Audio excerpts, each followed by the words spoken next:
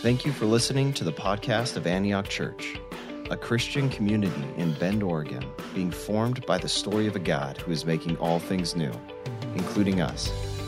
You can learn more at antiochchurch.org. Thanks for listening. Thanks, everyone. It's my pleasure to be here, and as Pete said, you'll pick up my Salt Lake City, Utah accent. Not really. Some people think I'm South African, some people think I'm from New Zealand, but I'm actually a Brit. I lived in Portland, Oregon for 14 years, and then, I give some shout outs for Portland, get it? And then I moved 5 years ago, and I've been living for 5 years in Salt Lake City. Quite the contrast, not gonna lie. It's been good though, lots of things worth learning. I'm in different cultures and different settings, and the people who are of the LDS Church have taught me a lot about benevolence and goodness and showing up to be neighborly. And so I'm thankful to have had the opportunity every day on my way to work. I drive past the LDS temple. So many things that I've been able to encounter in that city that is Salt Lake. One thing that I love the most, or that I value the most, are practices. And practices that allow us to attune to wholeness. Ways that we can move towards life or towards wholeness. And there may be practices that you do in your everyday that allow you or make you feel like you're moving towards wholeness through doing them. Salt Lake is also an outdoor culture, so I'm sure there's many of you that get on your bikes or on your skis or walk. And then there's other practices that maybe are more traditional that we do, and we open up the text and we attune and attend to it. When we pray with one another, or when you show up in house churches, these are things that we would call practices that move us to ways of being whole and finding life. And today I'm going to talk about a practice called lament. It's not always people's favorite practice, I'll just say that. And the way that I would define lament is it's an expression of deep emotion. And some of you in the room are like, oh no, deep emotion. Like to keep away from those as much as possible. Well, you're in good company because I'm English. Yeah, the term stiff upper lip, you know where that comes from, right?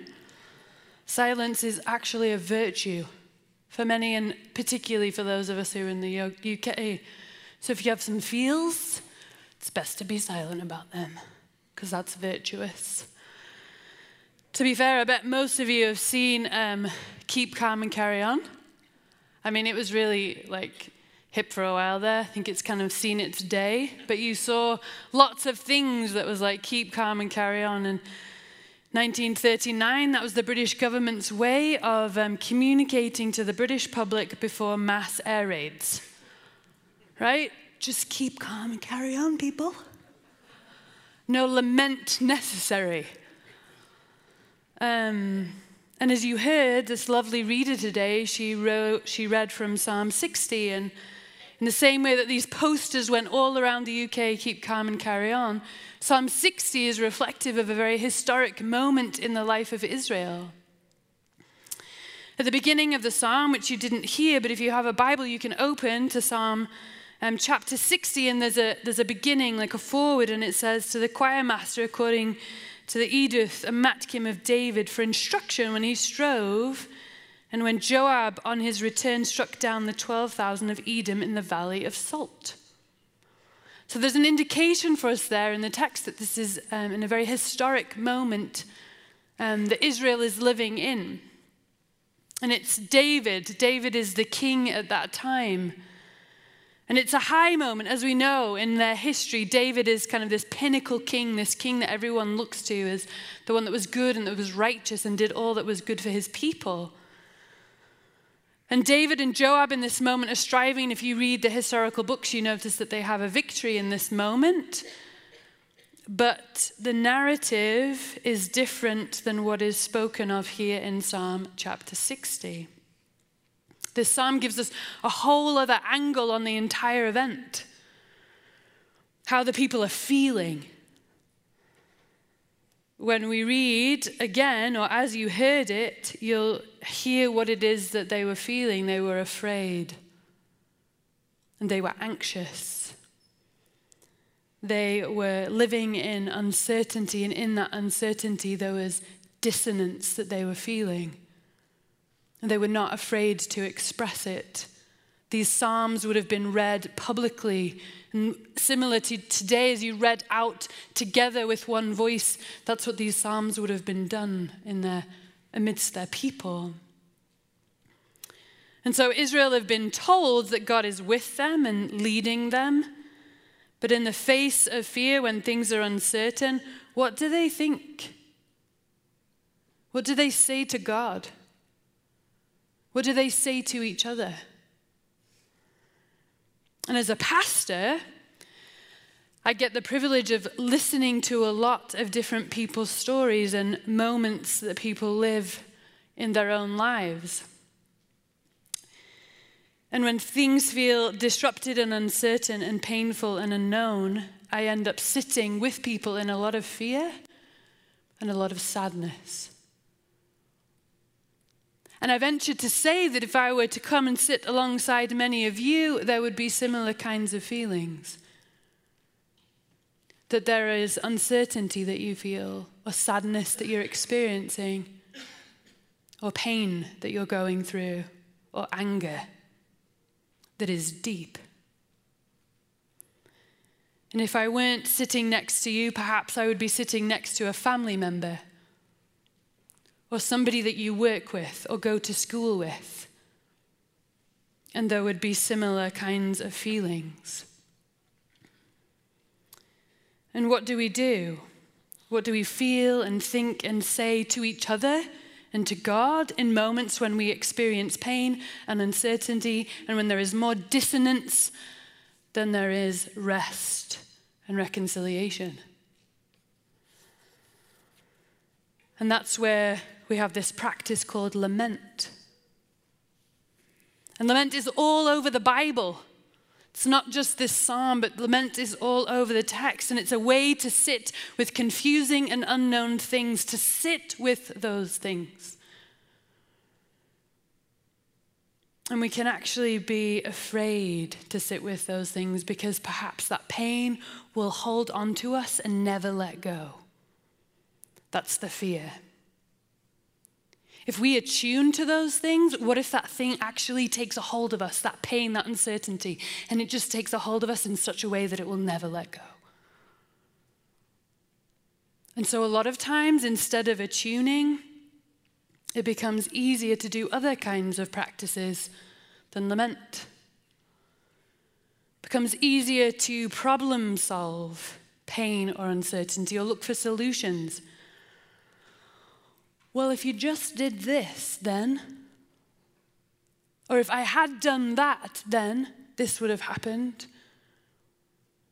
We move everything up into our mind and we try to create categories that make sense of something that literally cannot be made sense of. And we become the problem solvers or solution makers for pain, because that's easier than attuning. Or we put a positive spin on it. Well, all things work out for good.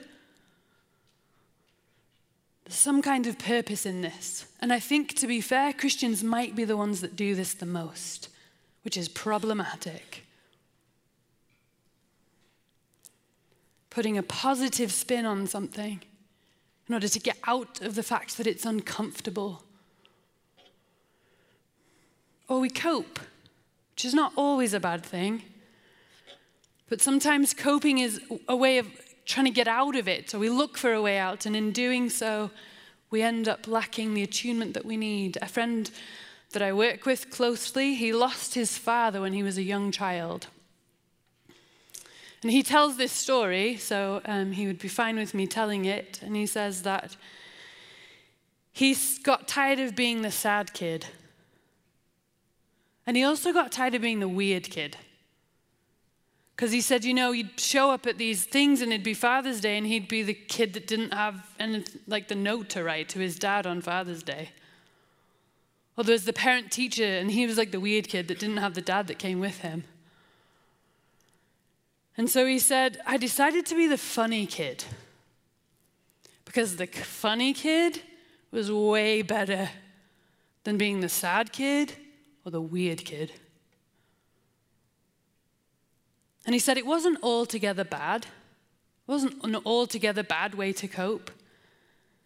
But he said there's a lot of times that it left me lonely. Because he wasn't seen, he wasn't felt, he wasn't attuned to in the dissonance that he felt in losing a father. Which is why we need lament. Because it teaches us how to sit in unknown and confusing and painful things. And as we attune to this text, we see that these people, this nation of Israel, actually teach us what it means to be the people of God in hard spaces. To know and to expect God in those places. And so let's read again verses 1-5, now that you have some context for what is going on here in this text. Oh God, you have rejected us. Broken our defenses, you have been angry. Oh, restore us. You have made the land to quake. You have torn it open. Repair its breaches, for it totters. You have made your people see hard things. You have given us wine to drink that has made us stagger. You have set up a banner for those who fear you, that they may flee to it from the bow. That your beloved ones may be delivered. Give salvation by your right hand and answer us. It's kind of intense language, right? It's intense. If you've ever had coaching on good communication, sometimes you need that, in the context of relationships or in a vocational moment. They give you some really good tips on what to do and what not to do. And there's two things that good coaching always says is you very rarely use the words like you and always. You always leave the dishes in the sink. You always are late, right? You always get so irritated in that situation. And why are we coached away from that kind of language? Because it sounds like an accusation. Because that's exactly what it is. When you hear language like that, it feels to the hearer like an accusation. And that's exactly what these people are doing in this text. They're accusing God. They are accusing God of rejecting them, of leaving them in harm's way, and they are insisting that he do something about it. God, you have rejected us. You've broken down our defenses. You have left us vulnerable. You've been angry. There's an accusation there. And then there's an insistence that follows. Restore. You do something about it. Restore. Make things right. And then, God, you've opened the land. Everything's coming apart at the seams. You've done this. It's a mess. It's all broken. It's literally been torn apart.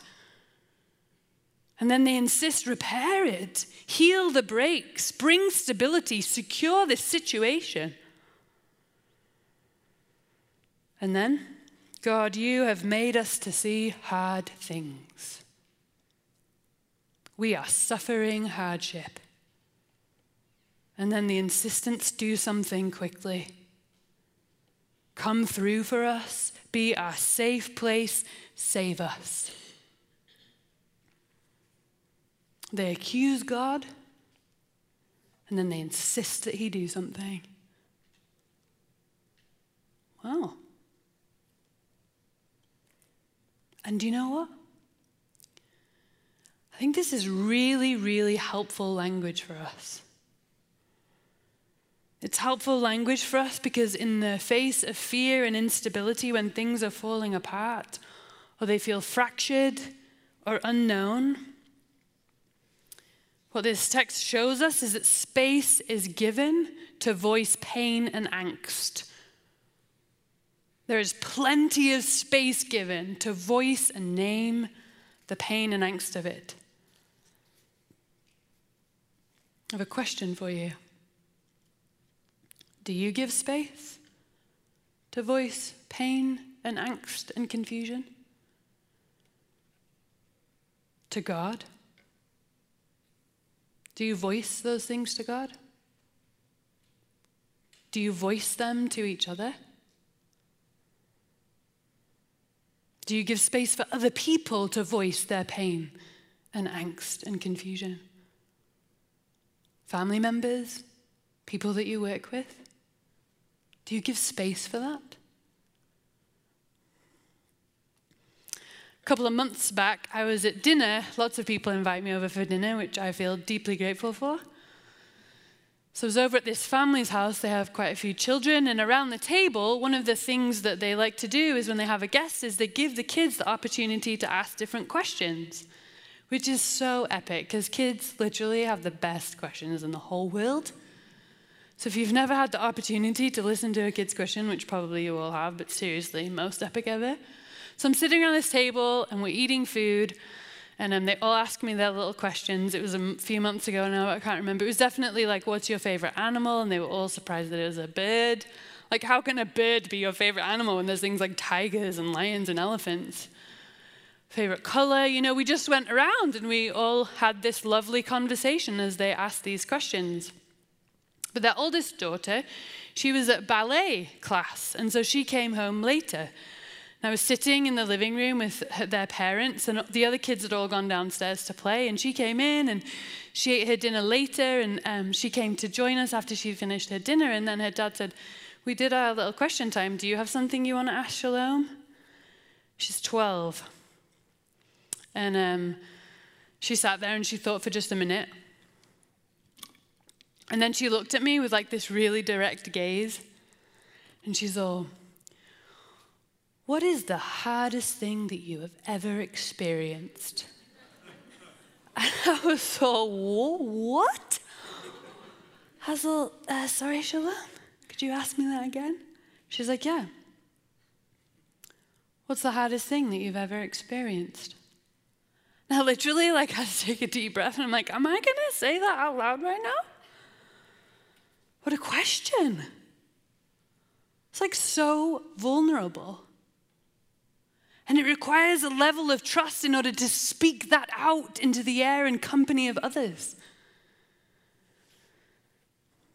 And this psalm, this lament psalm, just like a question from a 12-year-old girl, gives permission. It says, voice it. Speak it. Let it out into the open. You don't have to hide. You don't have to run from that pain. You're invited. Speak it. Name it. Let it be. We really do need to move away from the false notion that the kind of language that names pain lacks faith and trust. Because we actually need faith and trust to be able to use language like that. It requires faith and trust because it requires a true understanding of who we are. That Jesus invites us into relatedness with him, and then we belong. We belong. And nothing can separate us from that belonging. It says so in Romans chapter 8. And so in that relatedness, Jesus does not ask us to be passive. He wants us to show up with our whole selves to him, to speak out the things that reside within us. He wants an active relationship with us. And it requires faith and trust to be able to show up to him with our whole selves. And it also requires faith and trust because it requires us to trust who God says he is. That God is capable to relate to us at the deepest level. And so rather than fearing that our faith is weak or under some sort of false guilt that our rawness might somehow be wrong, or hiding in the shame that what we're going through is unseeable, God wants us to enter into serious communion and conversation with him. And it is through that actual relatedness that relief has the capacity to happen. So where there is lament, there is not a lack of faith. There is courage. Where there is lament, there is not a lack of faith. There is courage. And so I'm going to ask you, if you were given space this morning to voice what is unknown in your life, what is confusing, what is painful, or what you see in the world around you that is confusing and painful and uncertain. Because it just doesn't only have to be located in us, it is also located around us. What would you name? What would you give voice to? And you might, in your own mind, say, what's the point, Heather? It doesn't solve anything. No, you're right. It doesn't. It names it, which is the practice of lament. And so I ask you again, what would be the thing that is uncertain in you or painful or confusing? Or what is the thing that you see in the world around you? Given the space, what would you name?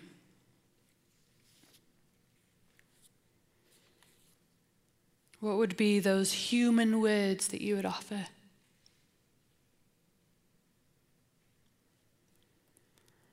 And we hear these human words in verses 1 to 5, and then God speaks. Verses 6 to 8.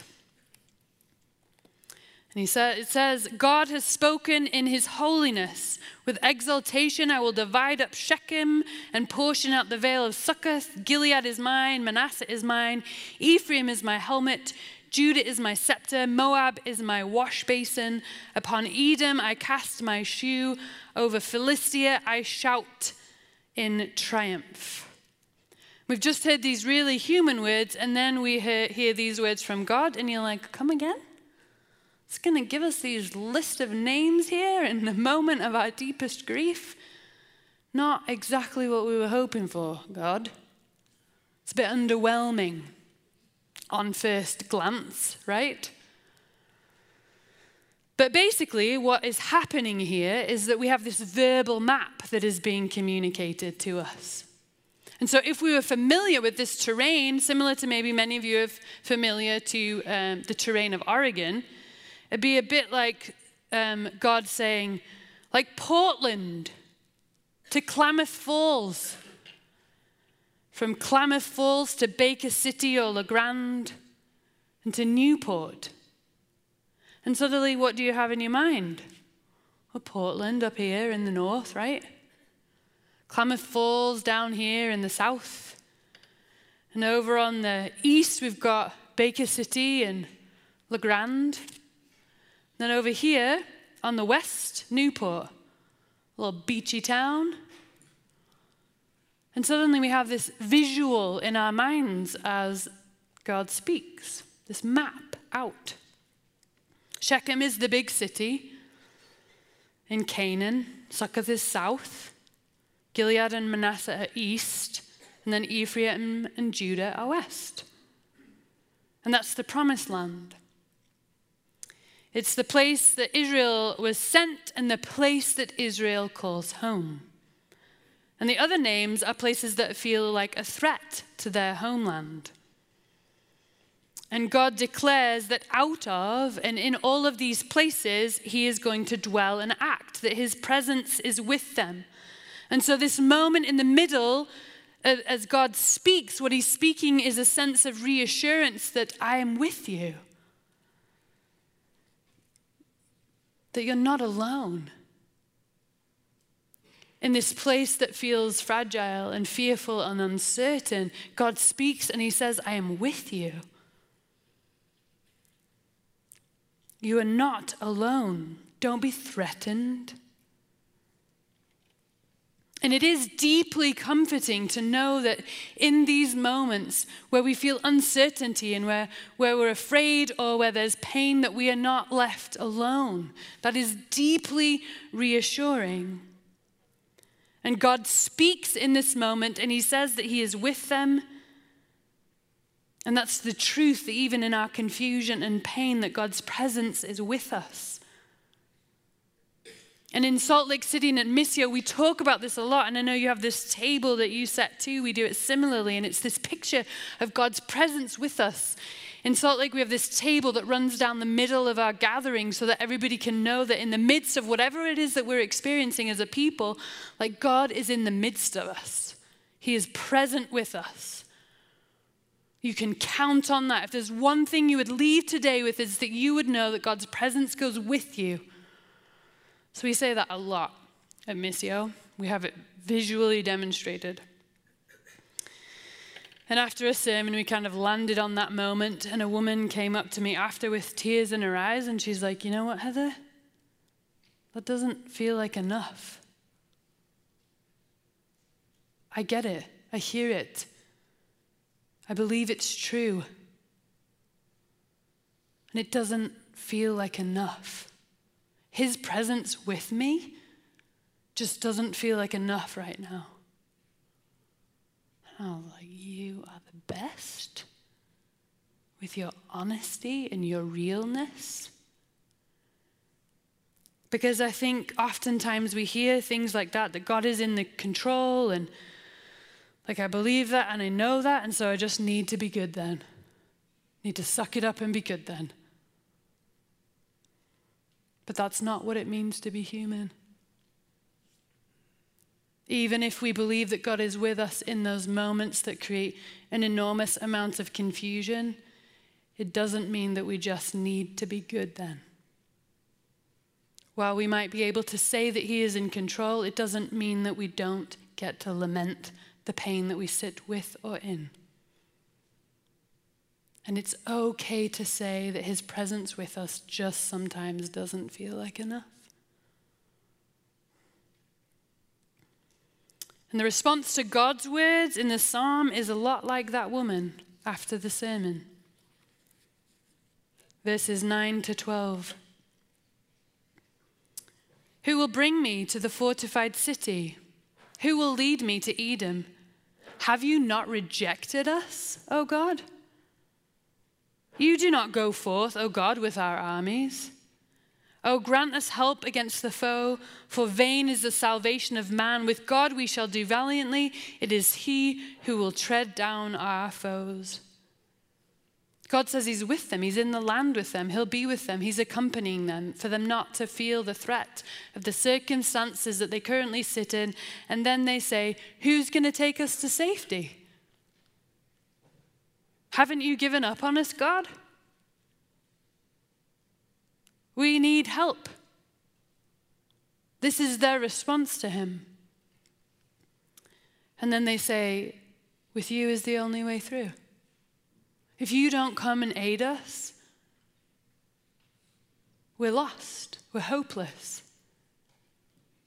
And so they question his presence with them. Even in the midst of God speaking and saying he's with them, they suddenly turn around and they question his presence with them. And yet they end on a statement that without God, there is no hope. That with him is the only way through. And so the ending here is a people who are holding on to both fear and faith at the same time. Which is what is so refreshing about lament. Because there are situations that we find ourselves in that often have more questions in them than have clarity or resolution. Whether it's with a job that you have or with kids that are under your care or in relationships or the future, or there's some kind of sickness that has taken a hold of you or a family member, or there's some kind of financial situation that you're currently living, a lot of the times those things have more questions in them than they have resolution. And then we look at a big picture and we look at things like injustice or racial inequity, and there are more questions in those moments than there's often answers or resolution. And as we look to lament, we see that we're not asked to be dismissive, but we're also asked to not be defeatist. So lament is not about being cynical. It's not about having defiance towards God. Lament is not criticism or cruelness or bitterness. That is not the quality to lament. Lament is an honest and truthful expression of sorrow, grief, fear, and pain. It's an honest protest that not all is right. So like I said, it's not defeatist, it's not about being cynical or critical or cruel or bitter towards God or towards others or even towards ourselves, because sometimes in the moment of pain, the person that takes the most cruelness or bitterness at our own hands is ourselves. That's not the quality and the nature to lament. Lament is an honest and truthful expression of sorrow, grief, fear, and pain. It's an honest protest that not all is right. And in the biblical text, it usually lands on uncertainty with eyes fixed on God. And that's what's so uncomfortable about lament in the Bible, because we naturally like to solve things and fix things and have it all tied up and making sense. But here in lament, we sit in hard places with things that don't make sense. And we show up before God with our whole selves. And it takes courage. And it takes faith. And in our circumstances, our eyes are fixed on him. And in Jesus' hardest moments, he did that too. And we know it because we know the story of him being in a garden. He was troubled. There's only 7 times in the gospel where it says that he was troubled. It means that he was so conflicted. And in his trouble, he got down on his knees before the one he knew loved him. And he said, if it's possible, with drips like blood coming out of his pores, take this cup from me. He lamented his own suffering. And that's what this table represents, is a God who understands suffering and lamented in his own way in a garden alone. And because he understands suffering, he doesn't ask us to be silent about ours. He asks us to show up wholeheartedly and to name the things that grieve us. The things that live within us, are located within us, and the things that are located in the world that we see around us.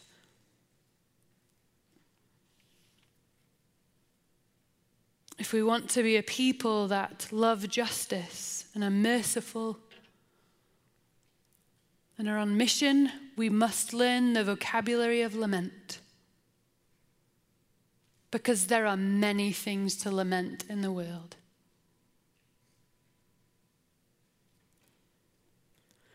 And so we're going to do something together. As you came in, you have these cards that you came in with, or that they were given to you with your bulletins. And on the back it says, use this card to write out your own lament. Name and give voice to realities in your life and world. You can write a poem, a prayer, a song, or even just a word. And so I'm going to stand here for just a couple of minutes in silence, and I'm going to ask you, whether you're familiar with the practice of lament, whether you've only done it a couple of times, or whether this is the first time in your life where you are willing to give voice to something that has been or is painful, I am going to be the 12-year-old little girl and invite you, give you permission to speak it and to name it. And you can hold on to that card. You don't have to show anyone if you don't want to. You can, though, if there are people that you trust. Perhaps after this service, you share that with them. Maybe your house church leader or a group that you get together with. You could have the courage to name it. Or after the service, I know that there are people in the back that would love to pray with you. And you can take that there. Or you can bring it to this table. And you don't have to put your name on it. You just place it at this table as a symbol that there is one, whose name is Christ, that sees your pain, enters into it with you, doesn't ask you to be silent or quiet about it, but wants to be with you in it. And so you can put it at this table as a picture that you acknowledge that he suffered and is not afraid to attune to the suffering that you are experiencing. So I'll give you a moment to do that.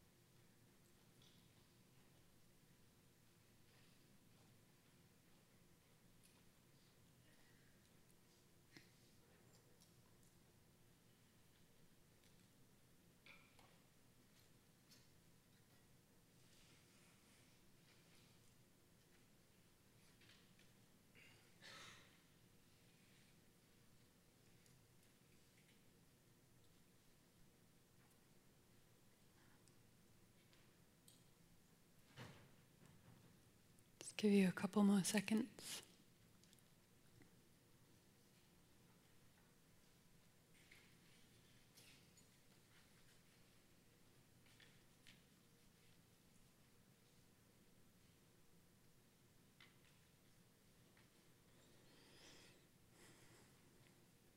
It's okay if you didn't write anything down. It's okay if nothing came to mind.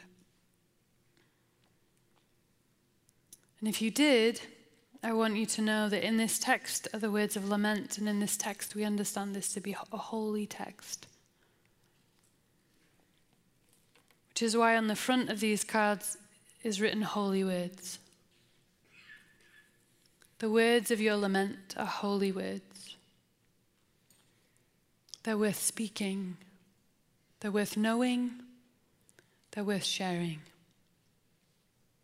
And Christ invites these words out of us.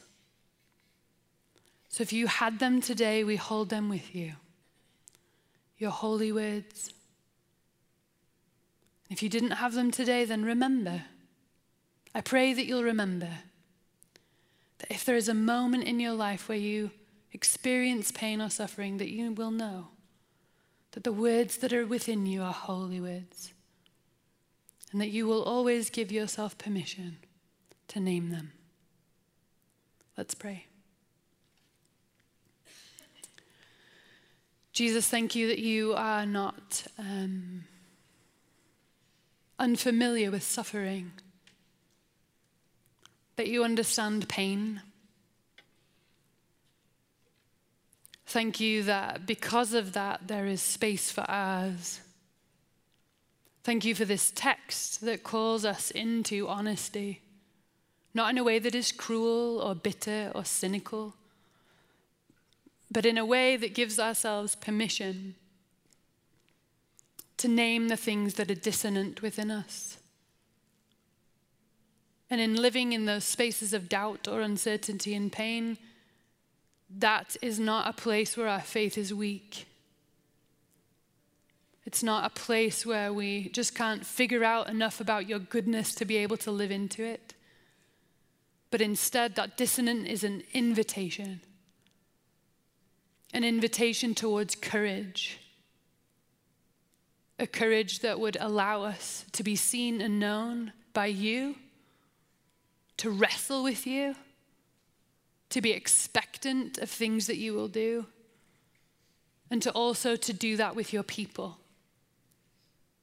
And so I pray for the people of Antioch in Bend, Oregon, that they would become a people, if they're not already, who understand and live into the practice of lament. And that would turn them into a people that can more deeply do the work of justice and more consistently come alongside people as their neighbors in mission. And that they would be a community that are tuned to each other as they are tuned to you. And may they speak out holy words. And may they be willing to hold the holy words of others. Give them, Spirit, the capacity to do so. In Jesus' name, amen.